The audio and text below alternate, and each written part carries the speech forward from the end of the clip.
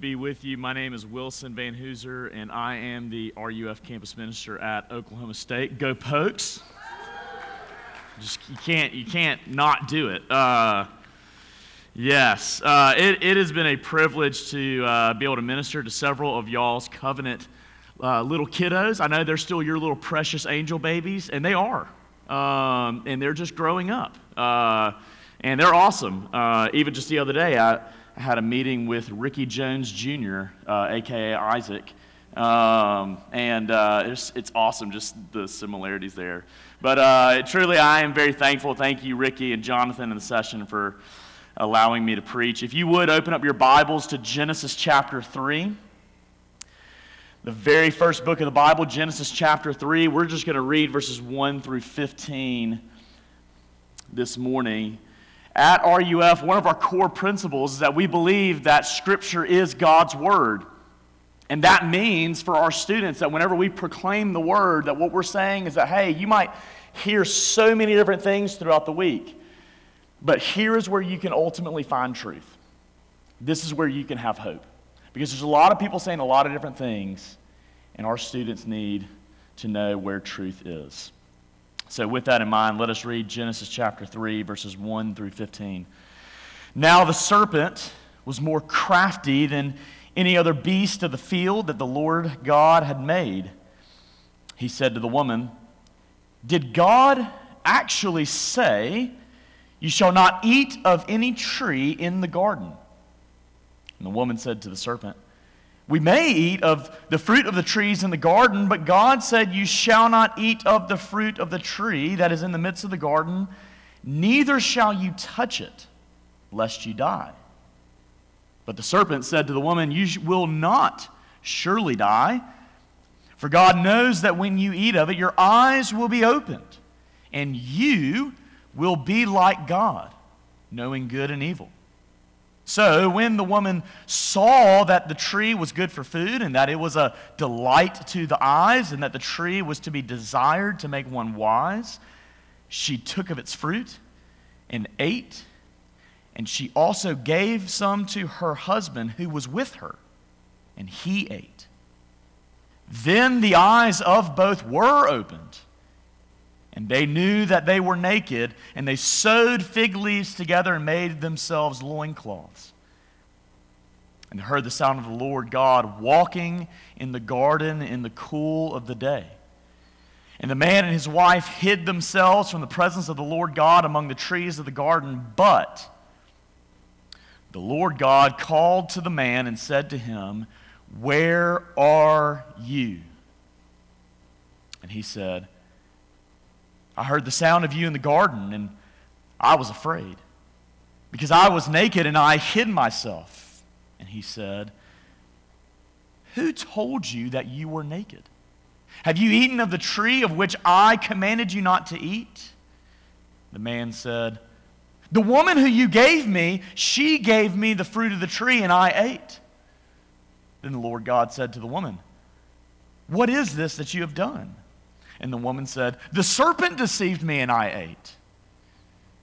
The Lord God said to the serpent, 'Because you have done this, cursed are you above all livestock, and above all beasts of the field.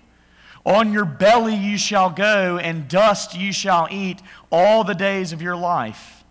I will put enmity between you and the woman, and between your offspring and her offspring, and he shall bruise your head, and you shall bruise his heel.'" This is the word of the Lord. God's people said, There we go. Let's pray. Our Heavenly Father, we do ask that in this time, in the preaching of the word, this very Christian act, help us to know that it is not merely a man speaking, but it is you speaking through a sinner. And help us as we hear your word, that we would deal with you, and that you would deal with us. Father, for those who are not believers in here, that they might see the Lord Jesus and believe. And Father, for those of us who have believed for as long as we can remember, help us to continue to look to him, knowing that it's only in him that our sins can be dealt with. We need this hope this morning. And so we're asking, Holy Spirit, that you would help us to transform us and to apply this to our hearts. We ask all this in the name of our Lord Jesus Christ. Amen. Everything he saw walking around the city made him think of some way that it could be better. He was always burning up with ideas, just burning up with them. So Robert Caro records the words of Francis Perkins, who was describing the great Robert Moses. Robert Moses is the man who may have single-handedly transformed New York into ways in which no one has ever seen a city be transformed. Some have described Robert Moses as arguably the greatest builder in the history of the world. And there was one particular idea that came to Robert Moses that really got him burning inside. And as Caro writes, one Sunday in 1914, a group of young men and women, where they were taking a ferry to a picnic in New Jersey. Robert Moses was standing beside Francis Perkins on the deck, and as the ferry pulled out into the Hudson and the bleak mud flats of Manhattan Island, shrouded in smog, spread out behind them, he suddenly said excitedly, "Isn't this a temptation to you? Couldn't this waterfront be the most beautiful thing in the world?" You see, Robert Moses had an eye for seeing something that could be developed out of nothing.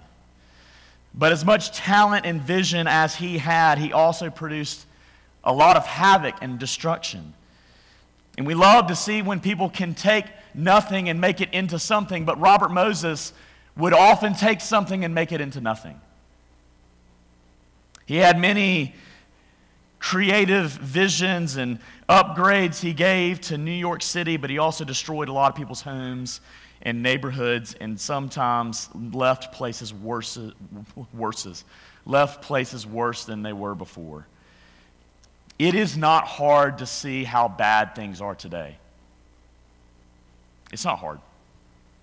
There are so many different things that we see today, and we realize that the world truly is broken, it truly is fallen, but the question is this: will there actually be someone greater than Robert Moses who can make something out of nothing, but yet not leave things worse than they were before?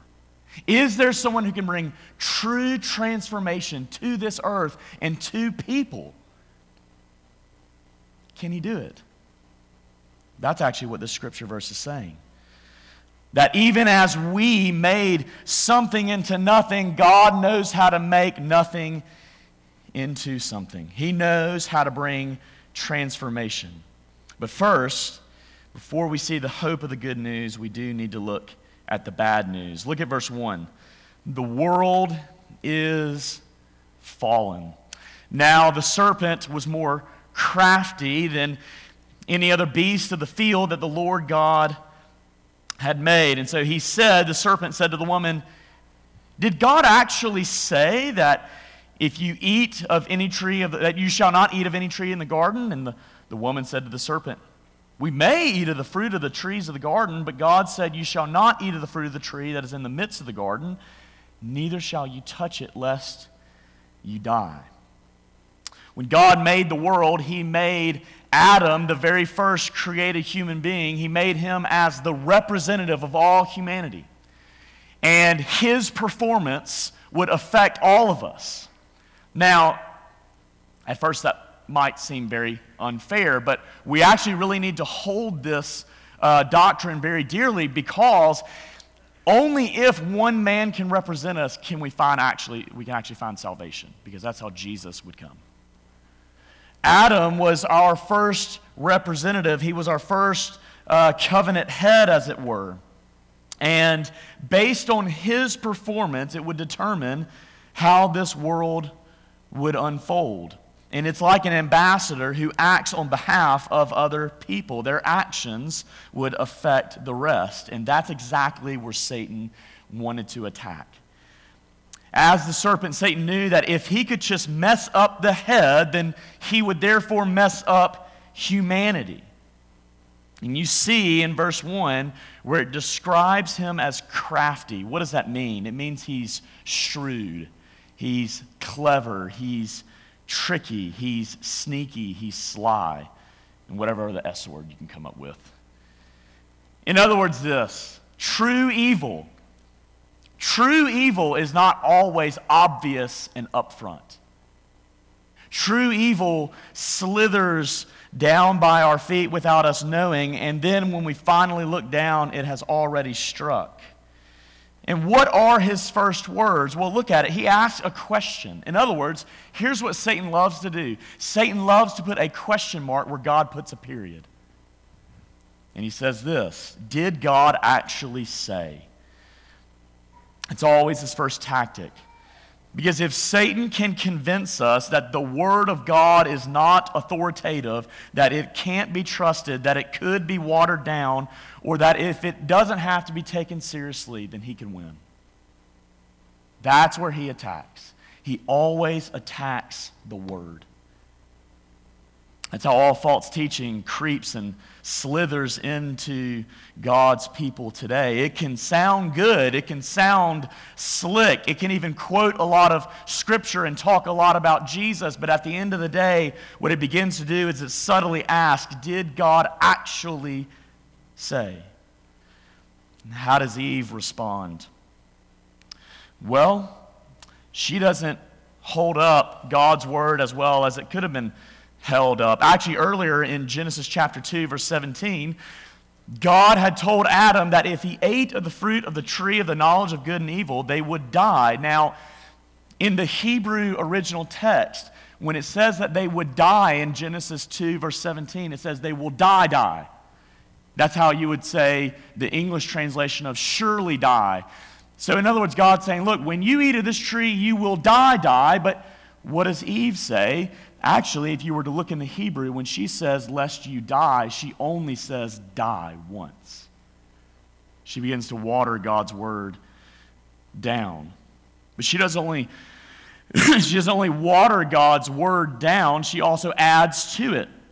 You see that at the end of verse 3 where it says, neither shall you touch it. But here's the thing. If you go back and read Genesis 2, did God say that? No. You see, we have a phenomenal ability to water down God's word, but then also to add to it. And that's where Satan wants to get us. And then once he gets us there, notice what happens in verse 4. But the serpent said to the woman, you will not surely die. And now he directly contradicts God's word, and he says, look, you will not die. You see that process there? It's always subtle.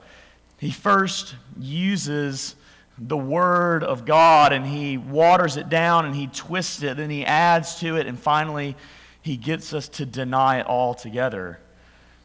You see, what Satan loves to get us to do is to say that sin is not that bad. That one look or that one word or that one deed is not that bad. You see, and what's his motivation for getting us to buy into these lies? Look at verse 5. For God knows that when you eat of it, your eyes will be opened, and here it is, and you will be like God. That is always the temptation underneath every other temptation that we have. You can be like God. Cheating on your spouse, if you just do that, then you will be like God. Or if you cheat other people in your business and gather this money or this power or this respect, then you will be like God. We love to be God. We don't like it when God is God. And that's exactly the truth that they buy into. And Adam, close by, surely is buying into it as well. And look at verse 6. So when the woman saw that the tree was good for food and that it was a delight to her eyes and that the tree was to be desired to make one wise, she took of its fruit and ate. And she also gave some to her husband who was with her, and he ate. Once again, watch how she is watch how she is tempted. She sees the fruit, then she delights in the fruit, then she desires the fruit, and then she takes it. And it is very often the same process with us today.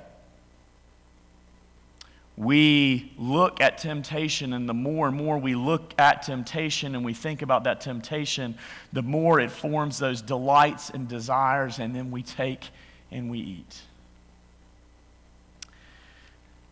What's interesting is that after we fall into temptation, haven't we often been there where after we sin, we say, how in the world did I get myself in this situation? Have you been there? Yeah. He's crafty. That's how it happens. You see, when she takes and eats, she turns and gives some to Adam. And when Adam eats, boom, their eyes are open. The fall has happened. They know they have sinned, and Adam has ruined humanity. Do you want to know why the world is the way it is today? Here it is. You can listen to so many other things in today's world. You can listen to so many things other people say. But at the bottom line, why is the world the way it is today? This. This is it. What does it mean for our world to be fallen? It means that in Adam, as Romans 5, the second half talks about, it means that when Adam sinned, there's such a union with us and Adam that we sinned as well. You see, we're not only guilty for the sins that we live out today, we are actually also guilty for Adam's sin. And once again, you might say, well, how is that fair? Well, once again, spoiler alert, that has to be true if Jesus' righteousness will be imputed to us. We've got to hold on to this. The bad news first, then the good news. But if we reject the bad news, we inevitably reject the good news. And so when the fall happened, when original sin took place, what happened? Well, they died. But the story didn't end, did it? They died spiritually, immediately, and that death would have ripple effects into dying mentally, emotionally, relationally, and physically. You see, the heart of the problem in today's world is the problem of the heart. The heart of the problem in today's world is the problem of the heart. And it's not just the hearts out there, it's the hearts in here, the heart standing here. Wherever we go, sin goes. Wherever we go, suffering goes. You see, even as Jerome, the 4th century theologian who tried to separate himself from the world and in order to never be tempted again, well, he began to notice that even when he was alone, he still had lustful thoughts. You see, wherever sinners go, sin goes with them. The reason why there is so much evil in the world today is because of the fall, and it's because of our sinful hearts, and it overflows into everything that we do. And so when their eyes are opened, they immediately are ashamed. Look at verse 7. Then the eyes of both of them were open, and they knew that they were naked, and they sewed fig leaves together and made themselves loincloths. You see, when our eyes are opened to actually see our sin, when we see actually how naked and exposed we are spiritually, when we see how unclean and sinful we are, what do? We will do whatever it takes to clothe ourselves. We love being spiritual tailors. You know, tailor makes clothes. Well, that's what we do. When we see our sin, we're constantly trying to make our own clothes. And we'll do whatever it takes to cover it up. Here's what Brennan Manning says. Adam and Eve hid, and we all, in one way or another, have used them as our role models. And why? Because we do not like what we see. It's uncomfortable. It's intolerable to confront our true selves. And isn't that why we are often so obsessed with social media or the metaverse? Because what we can do there is we can clothe ourselves. We can be our spiritual tailors. And so that the world sees us the way we determine the world to see us. Because if they really saw us the way that we were, they would see there's a lot messed up in our own hearts. You see, the fall is why all tragedy has happened. The fall is the reason why there are broken bodies, broken relationships, murder, revolt, betrayal, backstabbing, war, gossip, political turmoil, and always death. Death is not natural. When you go to a funeral, and I try to tell my students this, when you go to a funeral, and if they're a believer, yes, you have unbelievable hope. But nevertheless, when you see death, you should say, things are not right. They need to be made right. That's what it means that the world is fallen. But look at verses 8 through 13. It's not just that the world is fallen, but that this fall brings fallout. And they heard the sound of the Lord God walking in the garden in the cool of the day, and the man and his wife hid themselves from the presence of the Lord among the trees of the garden. You see, when we see how dirty we are, we like to play hide, but we don't like it when other people play seek. Right? We love to play hide, but we don't like it when other people play seek. And that's what our consciences feel. Our conscience torments us when we see our very sin, our very failures, our very weaknesses. And rather than running to God, we run from God. We are all Jonah. God tells us to go this way, and we say, nah, man, I'm going to go this way. That's what we do. But see, God loves us too much to leave us hiding. He plays seek. Look at verse 9. But the Lord God called to the man and said to him, where are you? Now, God has not literally lost them. He knows all things. He sees all things. He is everywhere. God has not literally lost them, but they have spiritually lost him. Adam responds, I heard the sound of you in the garden, and I was afraid, because I was naked and I hid myself. And God asked another very searching question, who told you you were naked? You see, their conscience has. They ate of the tree, they ruined it, and immediately their conscience accuses them. And that's what we go through, that same process, don't we? Whenever we do something or we feel something or we taste something or we look at something, and whenever that happens, our conscience immediately accuses us. And that pain of a guilty and ashamed conscience can drive men and women into utter despair. Some of you have really felt that. We'll do anything to escape the pain. And here's one of the main ways we do it. We play the blame game. Look at verses 12 through 13.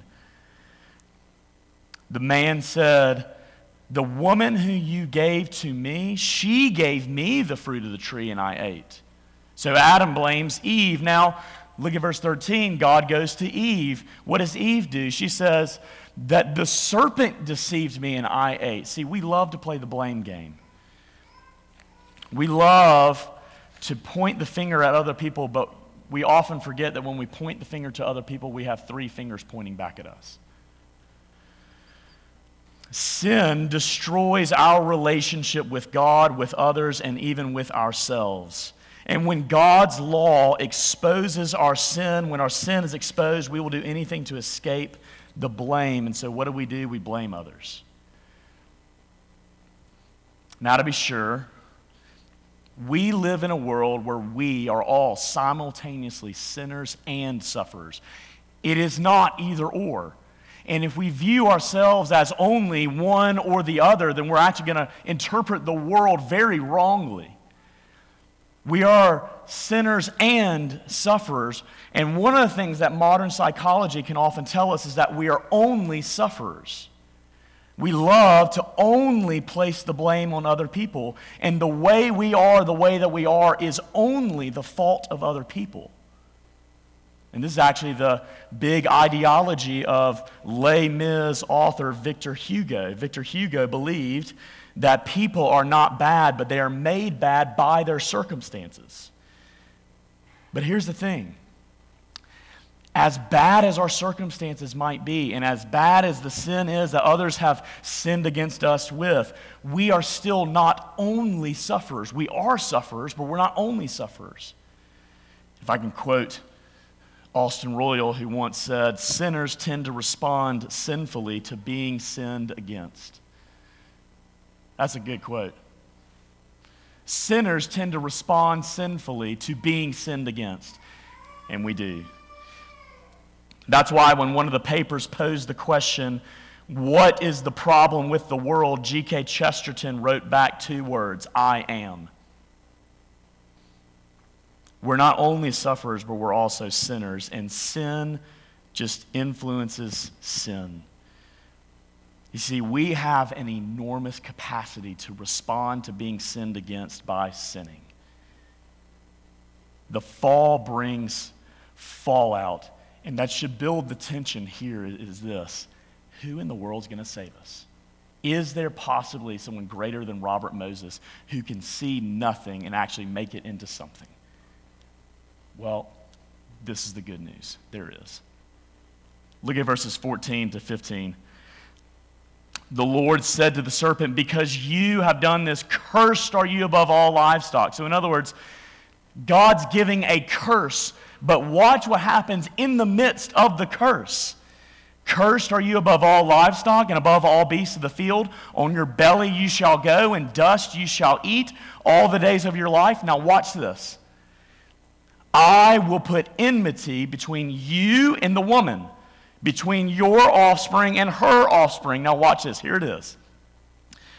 "The offspring of the woman, he shall bruise your head, and you shall bruise his heel." Let me ask you something. Which injury is worse, a foot injury or a head injury? You see, what is a curse? A curse is a binding word that determines reality. And whose curse is it? It is God's curse. It is not Satan's curse, even though he was cursed. But who is doing the cursing? God is. Now, that's actually good news. Because it means if we want the curse to be lifted, we need to deal with him and not try to make it better ourselves. You see, the curse is God's just penalty for sin, and that's why he gives it. You see, once again, you might be tempted to think, isn't this harsh of God to do? That everything that would be bad in the world would flow from living in this cursed world. Isn't that harsh? Here's what would be even more harsh, is if the story ended at verse 13. Amen? As Sinclair Ferguson and John Currid have both said, the rest of the Bible is a footnote of Genesis 3:15. It is actually an incredible grace that God would not wipe everything out, and he would still be holy, holy, holy, but he doesn't. He gives a curse, and the curse grips us, and it determines our reality. And one of the things in that curse that you see is that there's going to be enmity between these two lines. That's actually the big theme of the first 5 books of the Bible, is that the godly line is always going to be attacked by the ungodly line. That's what Satan loves to do. But yet, amidst the curse, there is the promise. The serpent will find ultimate ruin. Amen? Come on now, we're going to get going. That's what I tell my students. This is good news. You see, someone from Eve will come. Someone from an actual, born of a virgin with our own very flesh. If you threw a tennis ball to him, he would actually catch it. It wouldn't be like, just a hologram where it would go through him. A true man, but yet also more than a man. Because we know that the true snake crusher would be God himself, the Yahweh of the Old Testament, taking on our flesh. Or as John 1 says, tabernacling amongst us. He would be the snake crusher. He would be the one who would crush the head of the serpent so that we might be set free. Imagine this, though. Imagine young Jesus reading this. Have you thought about this? Jesus would have had to grow like any other normal human being would have had to grow, and the Holy Spirit would have been making known to him more and more what he would be doing on this earth and his purpose. And think about, as he would read this, what would he have thought? Here's what he would have thought. That's me. And there is no other way. And matter of fact, I am going to have to die for lifeless people so that they can live. Imagine as Jesus looked at the surrounding crucifixions, and as he saw bodies upon those crosses, and he was starting to put two and two together, and he would have realized, so that's where it's going to happen. That's where the serpent is going to try to strike my heel, but when and as he strikes my heel, I will crush his head. It's amazing. It's amazing because even as he would read this, he would say, I am still going. Jesus is the one who came to do what Robert Moses could never do, what Adam could never do. He came at the opportune time in world history, and he had a showdown with Satan. He never gave in to temptation. He never sinned. He never had a sinful desire. He stood up to every test. He lifted every weight. He was perfectly righteous. And even when he went to the cross and took the wrath of God for the sins of his people, he never disobeyed. He got all the way to the point, as John 19:30 says, where he would say one word in the Greek translated in 3 words in English. He would say, it is finished. Imagine that. It is finished. Here is how true transformation can come. Isaiah 53 verse 5 says, and verse 10, but he was pierced for our transgressions. He was crushed for our iniquities. Yet it was the will of the Lord to crush him. And that's what Jesus would fulfill. God never had a plan B. Because if God had a plan B, how do we know he wouldn't have a plan Z? God has always had a plan A, and because God has a plan A, you can look at this text and say that no matter how chaotic the world gets, no matter how chaotic my life gets, or no matter how chaotic my heart gets and all these sinful desires and just trying to overcome it, you can know this: Jesus will win. Amen? He's the only one who can reverse the curse. He's the only one who can bring true transformation. Listen, you are not saved because you feel sorry enough for your sins. You are not saved because you pray enough to be delivered. You are not saved because you come to church enough. God saved you when you were his enemy, not when you were his friend. That's what makes this amazing. It's all of grace, and it is all of Jesus. And that is why Jesus must be everything that we do in ministry. And that means this: because of Jesus, I want you to think about all the ways in which you've gone through some of the worst sufferings in your individual life. The ways people have sinned against you, the ways people have just maybe tormented you or whatever it is, and the ways that you've sinned against other people. All of that will be reversed. You see, picture it this way. It's like you had a cup of water and that cup was filled, and then your sin empties it. But God, when he restores you, does not just fill the cup back up. He takes that cup and puts it in the bottom of the sea. Is that cup filled? It is filled, but it is far more overflowing. That's what God's going to do through Jesus Christ. You see, look at verse 21, if I can skip ahead just for a second. God doesn't leave Adam and Eve trying to be their own spiritual tailors. Matter of fact, it's interesting because even though they had made themselves clothes, he still calls them naked. So in other words, this: even though you might try to clothe yourselves with social media or your business or your children's success or whatever it is, you might try to clothe yourself, but God still sees that you are naked. And so what does he do? Look at verse 21. And the Lord God made for Adam and for his wife garments of skin and clothed them. In other words, something had to die in order to clothe them. That's what Jesus does for us. Jesus does not wait for us to clean ourselves up. He does not wait for us to come halfway. It's like the parable of the prodigal son. When that son comes back and he is still stanky, and put an A in stank. That dude's dirty. He doesn't say, dude, go take a shower and then I'll put the robe on you. No. He says, put it on him. Matter of fact, he almost tells him, if I may say, he's trying to make up his own excuse, and he basically says, be quiet, shut up, take this robe. That's your identity. Amen? That's what you can have in Jesus Christ. It's amazing. You see, Jesus is the only one who can actually do what Robert Moses, what he could not do.